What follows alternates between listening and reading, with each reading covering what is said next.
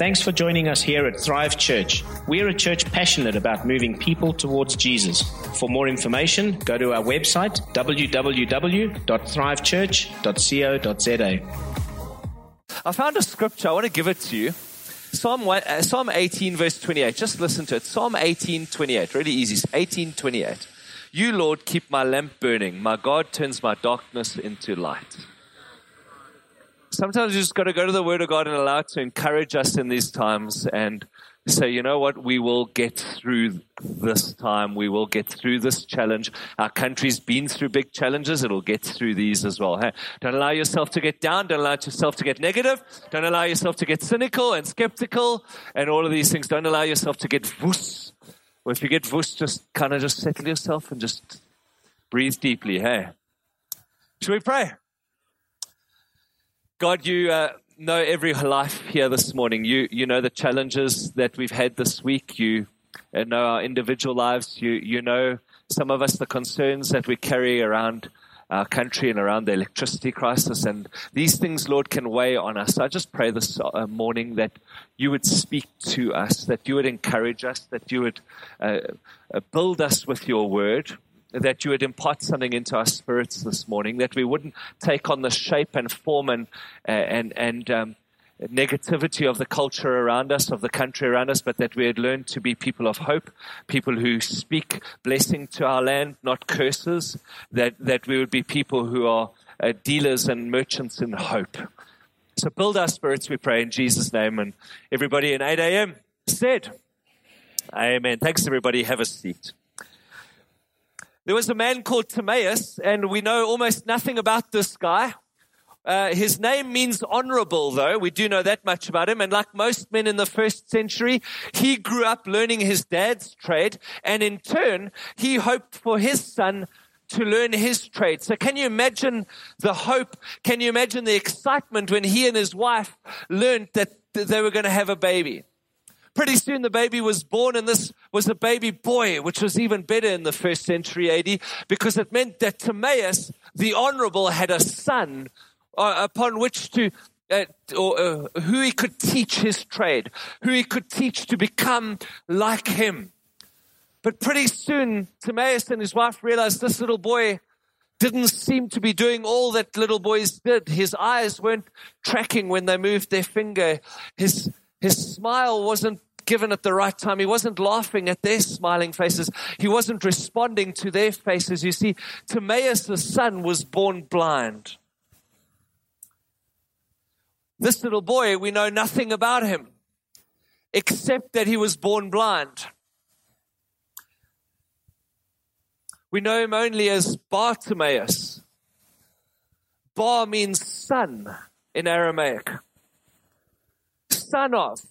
We know him as Bartimaeus because he was Bartimaeus. He was the son of Timaeus. Bar mitzvah means son of the law. Simon Bar Jonah means Simon, son of Jonah. Barnabas means the son of Nabas. Barabbas means son of fathers. Bartimaeus, the son of Timaeus. This boy grows up to be a man. We know nothing about him except his name. You see, his name was just the son of his father. After all, why bother giving a name to a child who's blind? He'll never see. He'll never be able to earn a living, never be able to raise a family. This was the curse of blindness that was carried in the first century. And Timaeus and his wife began to wonder, was this blindness that hit our son? Was this our fault? Is God punishing us for some sin in our lives? Not only would he never be able to learn the trade of his father, but he would never be able to provide for himself. He was doomed to a bare bones existence, gained from humbly begging and just depending on the charity of passers-by. He was doomed to that. And when Timaeus grew old, he knew there would be no son to look after him one day. No son would be by his bedside to close his eyes as Isaac had done for Abraham and as Jacob did for Isaac. Timaeus the honorable would become known as Timaeus the son, with the son born blind. And when we meet Bartimaeus, the son of Timaeus, the blind man, he's on the side of the road begging. just like they thought he would. He'd been waiting for most of his life. You ever feel that way? That you've been waiting for most of your life? Like life has you on the back burner. Or maybe at best on the sidelines, just waiting. Waiting for the next step, waiting for the next job, waiting for that next relationship, waiting for the next chance. Waiting to get into the game. Bartimaeus, we meet him for the first time, and all we know about him is just 6 verses in Mark. He's waiting. He's waiting for the charity of passers-by. John Ortberg, pastor and author, said, I put all my hope in a third-day God, but I live in a second-day world. I'm waiting, I'm waiting. We live in the second day. We live in the Saturday, don't we? The day when nothing's written about. We know what happened on Good Friday. We know what happened on Easter Sunday. But Saturday, nothing happens. How many of you feel at the moment like you're in the Saturday kind of world? No doubt Bartimaeus was waiting for some generous soul to drop a coin in his cup so he could eat that night. But then down the road, he hears a commotion. A commotion that's going to change his waiting. It's going to transform it, because as John Ortberg says, biblically, listen to this, biblically, waiting is not something we have to do until we get something we want. This is a word for somebody this morning. Biblically, waiting is not something we do while we wait to get what we want. Waiting is part of the process of becoming what God wants us to be. And this grown-up son of Timaeus, this Bartimaeus, this son of Timaeus, is about to discover who his God wants him to be. Mark chapter 10, verses 46 to 52. It'll be on the screens for you. Reading from the Passion Translation. When Jesus and his disciples had passed through Jericho, a large crowd joined them. Upon leaving the village, they were on the way out of the village now. They met a blind beggar sitting on the side of the road named Timaeus, the son of Timaeus. When he heard that Jesus from Nazareth was passing by, he began to shout, Jesus, Son of David, have mercy on me now in my affliction. Heal me. Can you sense his desperation? Those in the crowd were indignant. The religious got indignant. They scolded him for making so much of a disturbance. But he kept shouting with all of his might, Son of David, have mercy on me now and heal me. Jesus stopped and said to them, call him to come to me. So they went to the blind man and they said, hey, have courage. Get up. Jesus is calling for you. So he threw off his beggar's cloak, jumped up and made his way to Jesus. Can you imagine him? He can't see. He's standing before Jesus and Jesus says to him, what do you want me to do for you? And he says, Rabboni, my rabbi, my master, I want to see. Please let me see again. Jesus responded. Interestingly, this translation is the only one that has the word see again in it. Most scholars believe that he was blind from birth. This one says see again. So maybe he had partial sight. I don't know. Jesus responded, your faith heals you. Go in peace with your sight restored. All at once, the man's eyes opened and he could see again. And he began at once to follow Jesus, walking down the road with him. Here we've got blind Bartimaeus. If you want to, you can call him Bart Simpson for short.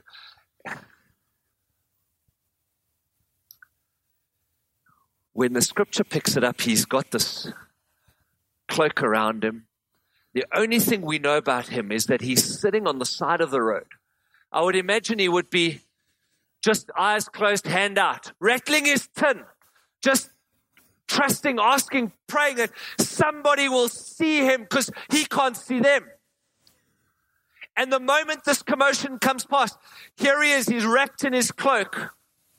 And he calls Jesus. He says, Jesus first.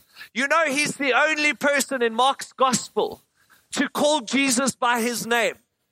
He's the only guy who calls Jesus by his name, the only man.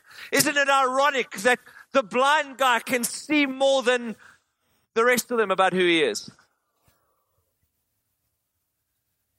And then he goes, Jesus.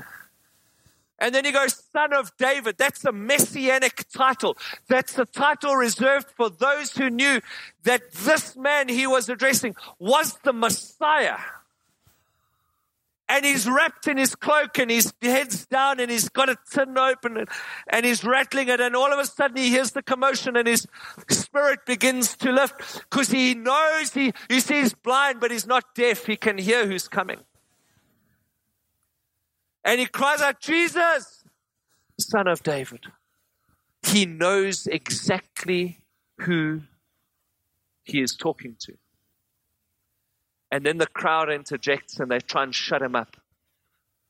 And they're indignant. They're concerned. They're worried about their image. They're like, hey, shut up, man. You're taking too much time and making too much noise. They shut him down.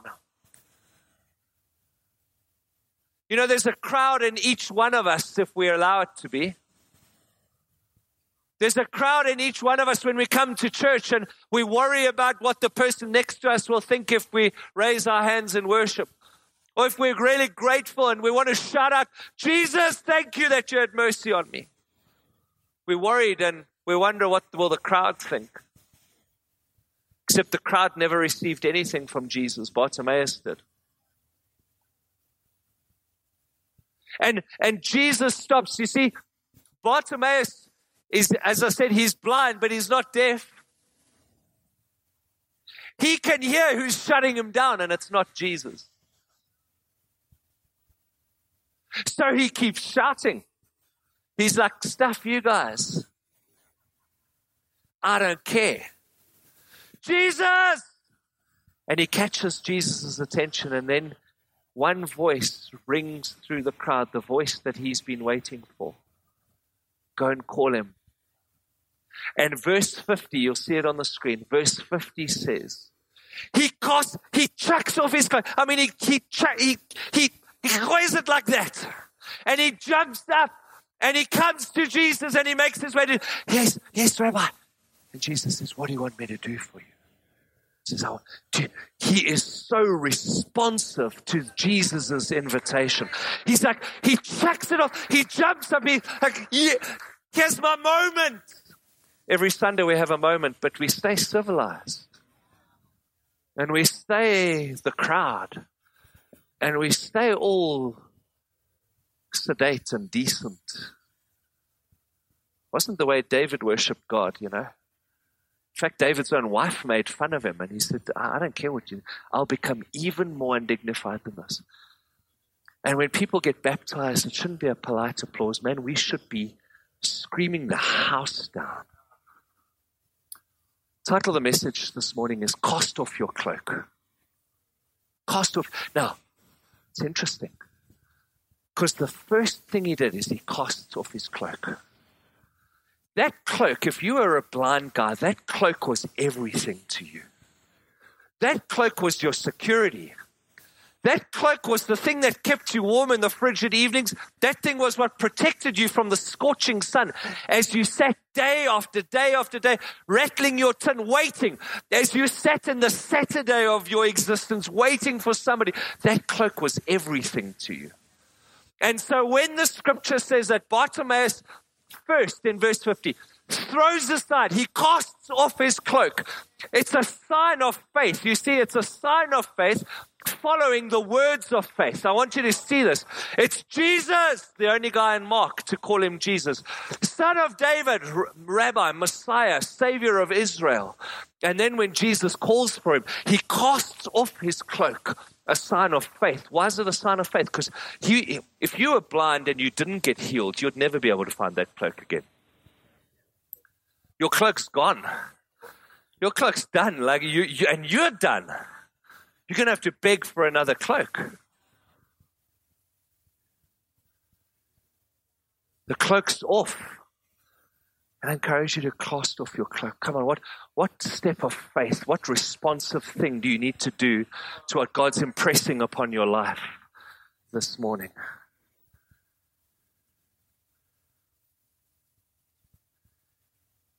And Jesus says to him, hey, what do you want from me?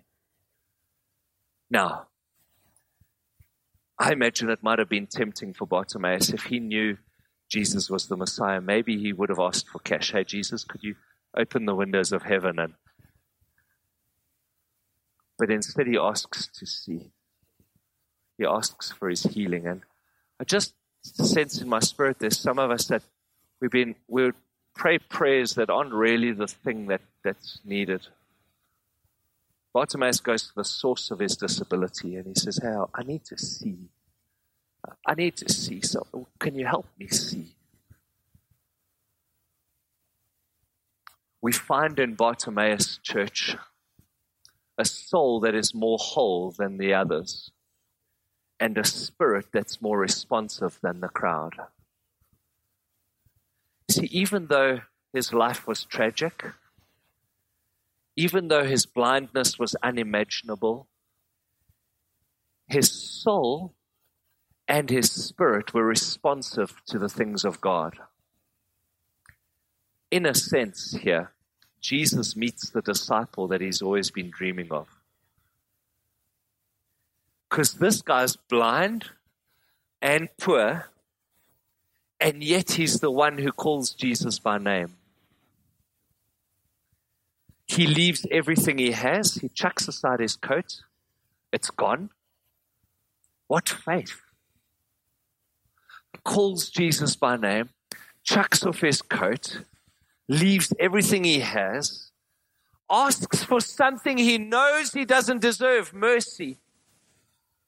And then he follows immediately and unreservedly.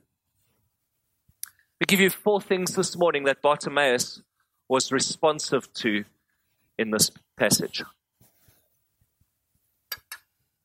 Firstly, Bartimaeus was responsive to Jesus' presence. The moment he heard Jesus was on the way, he began to respond, Jesus! He was responsive to Christ's presence. He knew he was coming. He began to call out his name. You know, when we get into church, it's not the only place Jesus is, but it's the localized gathering that we have together where we set aside time to connect. Do you know that in worship, we should be responsive to his presence? We should not be polite, sterile, 21st century, worried about how my shoes look. Am I going to get a crease in my shirt? Worried about the guy next to me. Maybe there's a hot girl looking down that side and what will she think? Worship is the response to the greatness of God. When we respond to Jesus' presence, incredible stuff happens in our lives. I pray for our whole church to be responsive. I pray to be able to look around and to see people just letting the words wash over them, having a moment of connection with God themselves.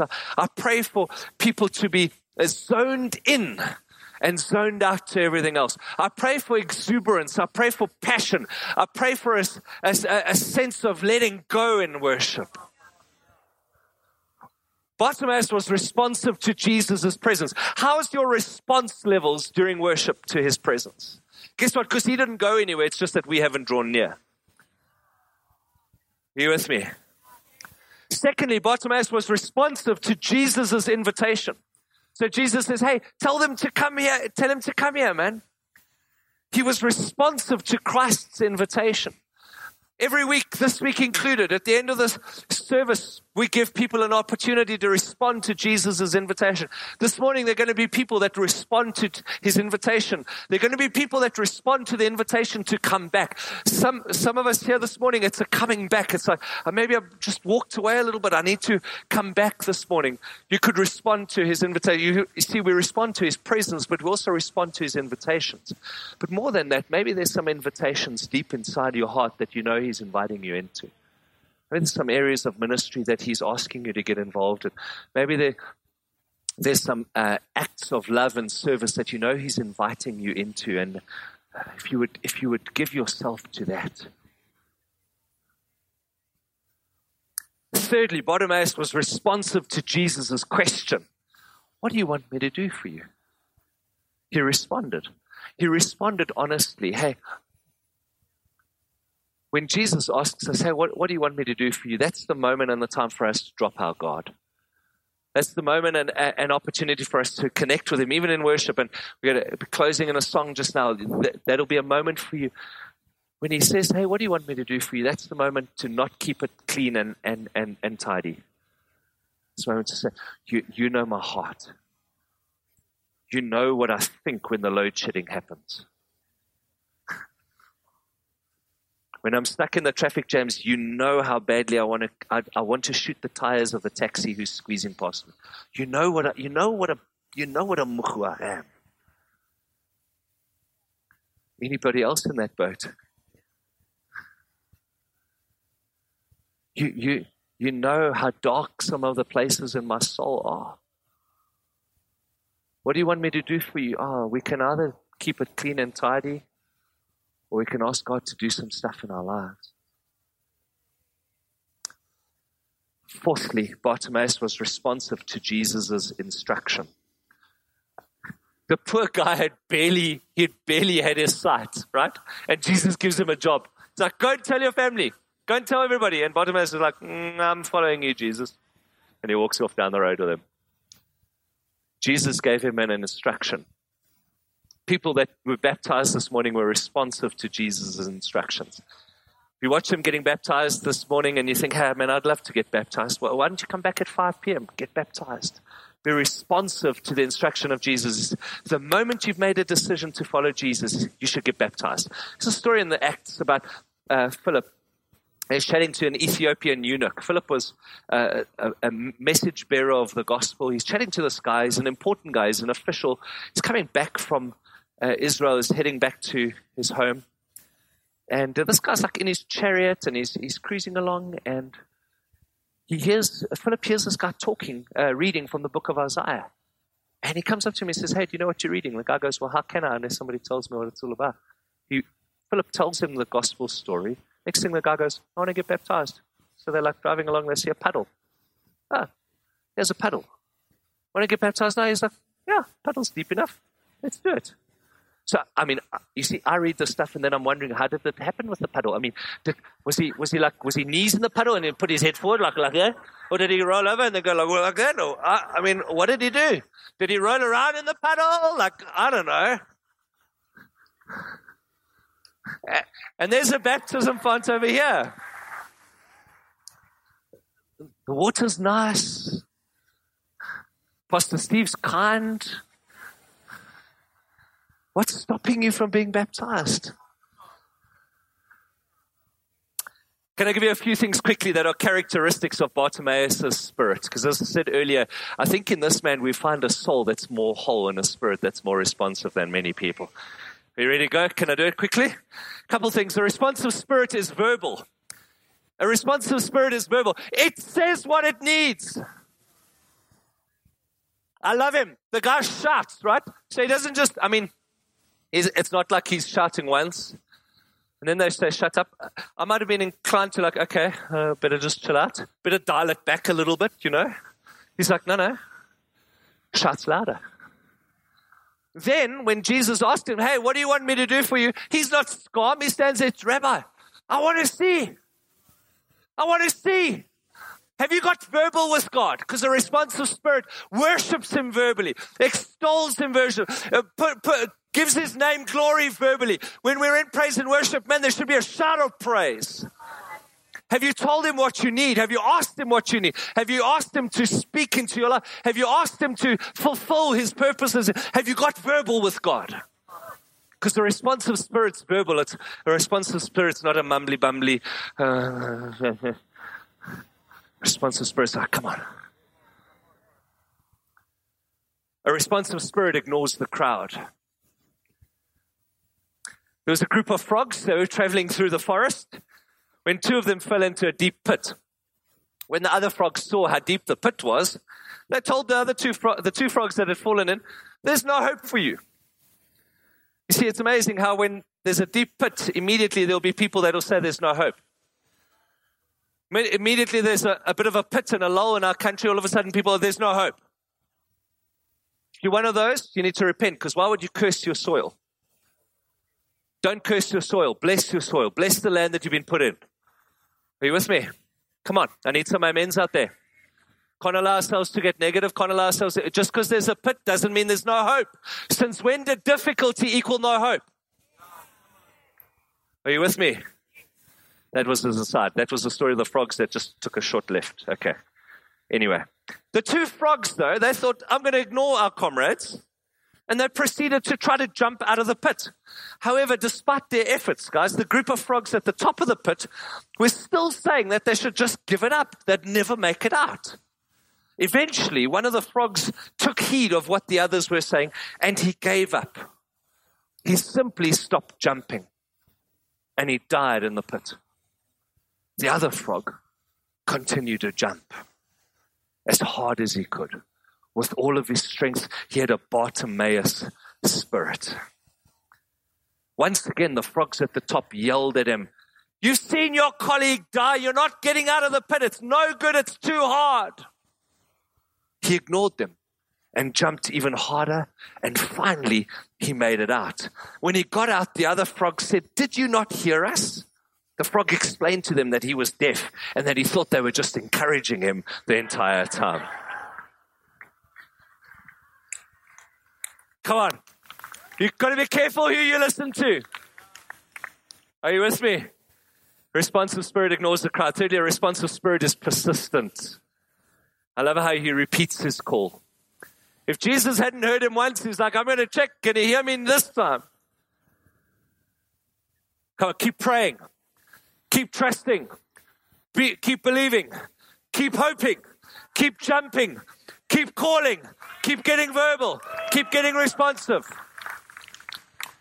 Fourthly, a responsive spirit is energetic. I love it. I mean, Bartimaeus is sitting there and he hears Jesus, and immediately the energy levels start rising. He's like, "Jesus! Jesus!" And they tell him, "Shut up, keep quiet." He's like, "Jesus!" And then Jesus says, "Call him to come here." The scripture is very clear. Verse 50, you watch it. There's three verbs there. He says he threw off his cloak. He did not take it off, politely fold it aside, give it to his mate and say, "Would you keep it safe for me?" He chucked the thing off because he was ready to get rid of the cloak of blindness. So he chucks it off. He doesn't get up politely and straighten himself and just look, am I presentable for Jesus? I mean, I know I can't see him, but he can see me. Like, he jumps up and he makes his way to Jesus and he gets in front of him. A responsive spirit is energetic. A responsive spirit is responsive. I said, a responsive spirit is responsive. I said, a responsive spirit is responsive. A responsive spirit is full of faith. He threw aside his cloak. The cloak was his security blanket. Lastly, a responsive spirit. And here's kind of, I think, kind of where it lands. A responsive spirit is actually born or rooted out of desperation.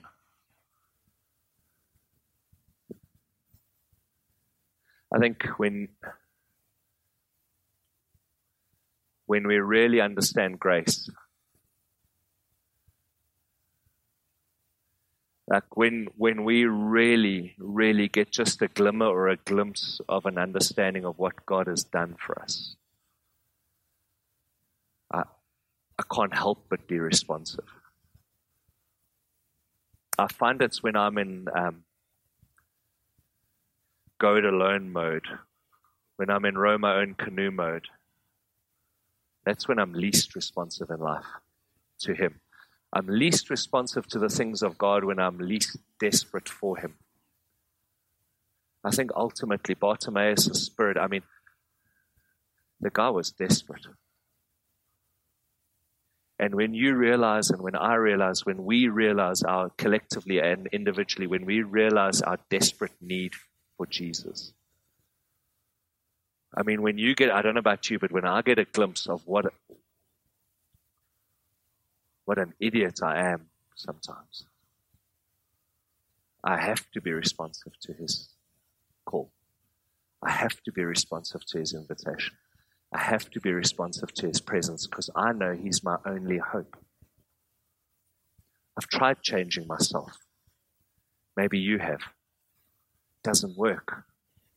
7 steps to and 12 steps to. Listen, you can have 50 steps to. There's only one power in the universe that changes the human heart. It's the one who created the human heart. By contrast, the crowd was defeatist. You're blind, just accept it. They were cynical. What good will your shouting do? They were religious. They don't bother Jesus, he's busy. They were worried about rules and regulations. Yeah, there was another crowd in Mark chapter 6. We won't go there now. But Jesus returns to his hometown of Nazareth. There was another crowd there. There was another crowd. Guess what? That crowd, they were unresponsive to Jesus. They were like, isn't this Joseph's son? Isn't he like the carpenter's son? This oak, who's he? Unresponsive to Jesus. Guess what the scripture says? He could do no great miracles there. Not he would not. He could not. Couldn't do squat. Except heal a few people, it says. Like that's a minor thing, It'd be pretty cool if I could just heal a few people, But it's like he couldn't do. Because they were unresponsive. Here's the thing, our responsiveness, here, church, hear me this morning, please. Our responsiveness, your responsiveness, my responsiveness, either unleashes or limits the power of God in our lives. Our responsiveness either limits or unleashes the power of God in our lives. There was a daughter once, she complained to her father, she was a millennial. She complained to her father that her life was miserable and she didn't know how she was going to make it. Said I'm tired of fighting and struggling all the time. It seemed just as though one problem was solved, another one soon followed. And the team can join me up on the stage. Thanks. Her father, who was a chef, listen to what her dad does. Her dad takes her to the kitchen. He fills 3 of these big pots, right, with water, and he places each of them on a gas burner. Once the 3 pots began to boil, he puts potatoes in one, eggs in the second, and coffee beans in the third, right? You got the picture?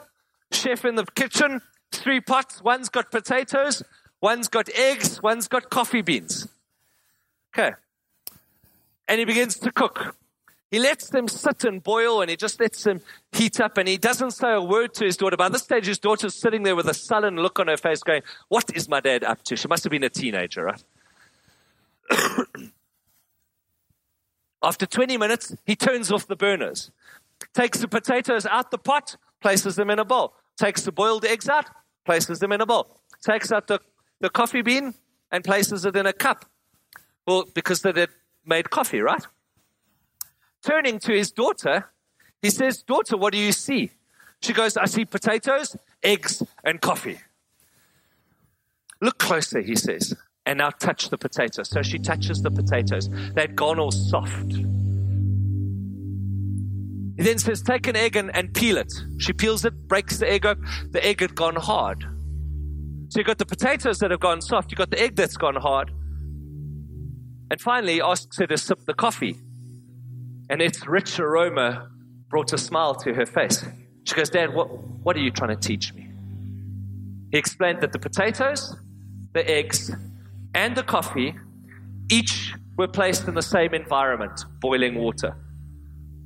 The potato went in strong and hard and unrelenting, but in boiling water it became soft. The egg went in soft, but came out hard. The ground coffee beans were unique, though. After they were exposed to the boiling water, they changed the water and created something new. How we respond to the environment around us really, really matters. And each one of us, we've got a choice, particularly in our country at the moment, we've got a choice. So we're going to go in hard, and then end up like soft. Or we're going to go soft and then end up hard and bitter and twisted. Or we're going to be coffee that takes the environment around us and we make an aroma with it. We like, let's change the environment that's around us, okay? Let's change the place that we're in. Sharon Wheel said this, in order to be effective, you've got to be responsive. In order to be effective, you've got to be responsive. Hey, church, listen to me this morning. No doubt there were other blind beggars who got around Jesus, right? Same environment, right? But they didn't receive what Bartimaeus did. They didn't get the same reward. Bartimaeus is remembered. Bartimaeus received his healing. He's commemorated. We read about him. Generations of Christ followers hear about this blind guy who had a cloak, and he tracked it aside, and he jumped up and he got to Jesus. They heard about his responsive soul and his responsive spirit. He's commemorated all because he was responsive. You see, a responsive spirit is verbal. A responsive spirit ignores the crowd. A responsive spirit is persistent. A responsive spirit is energetic. A responsive spirit is full of faith. A responsive spirit is desperate. This message was recorded live at Thrive Church. We hope that it inspired you to move towards Jesus.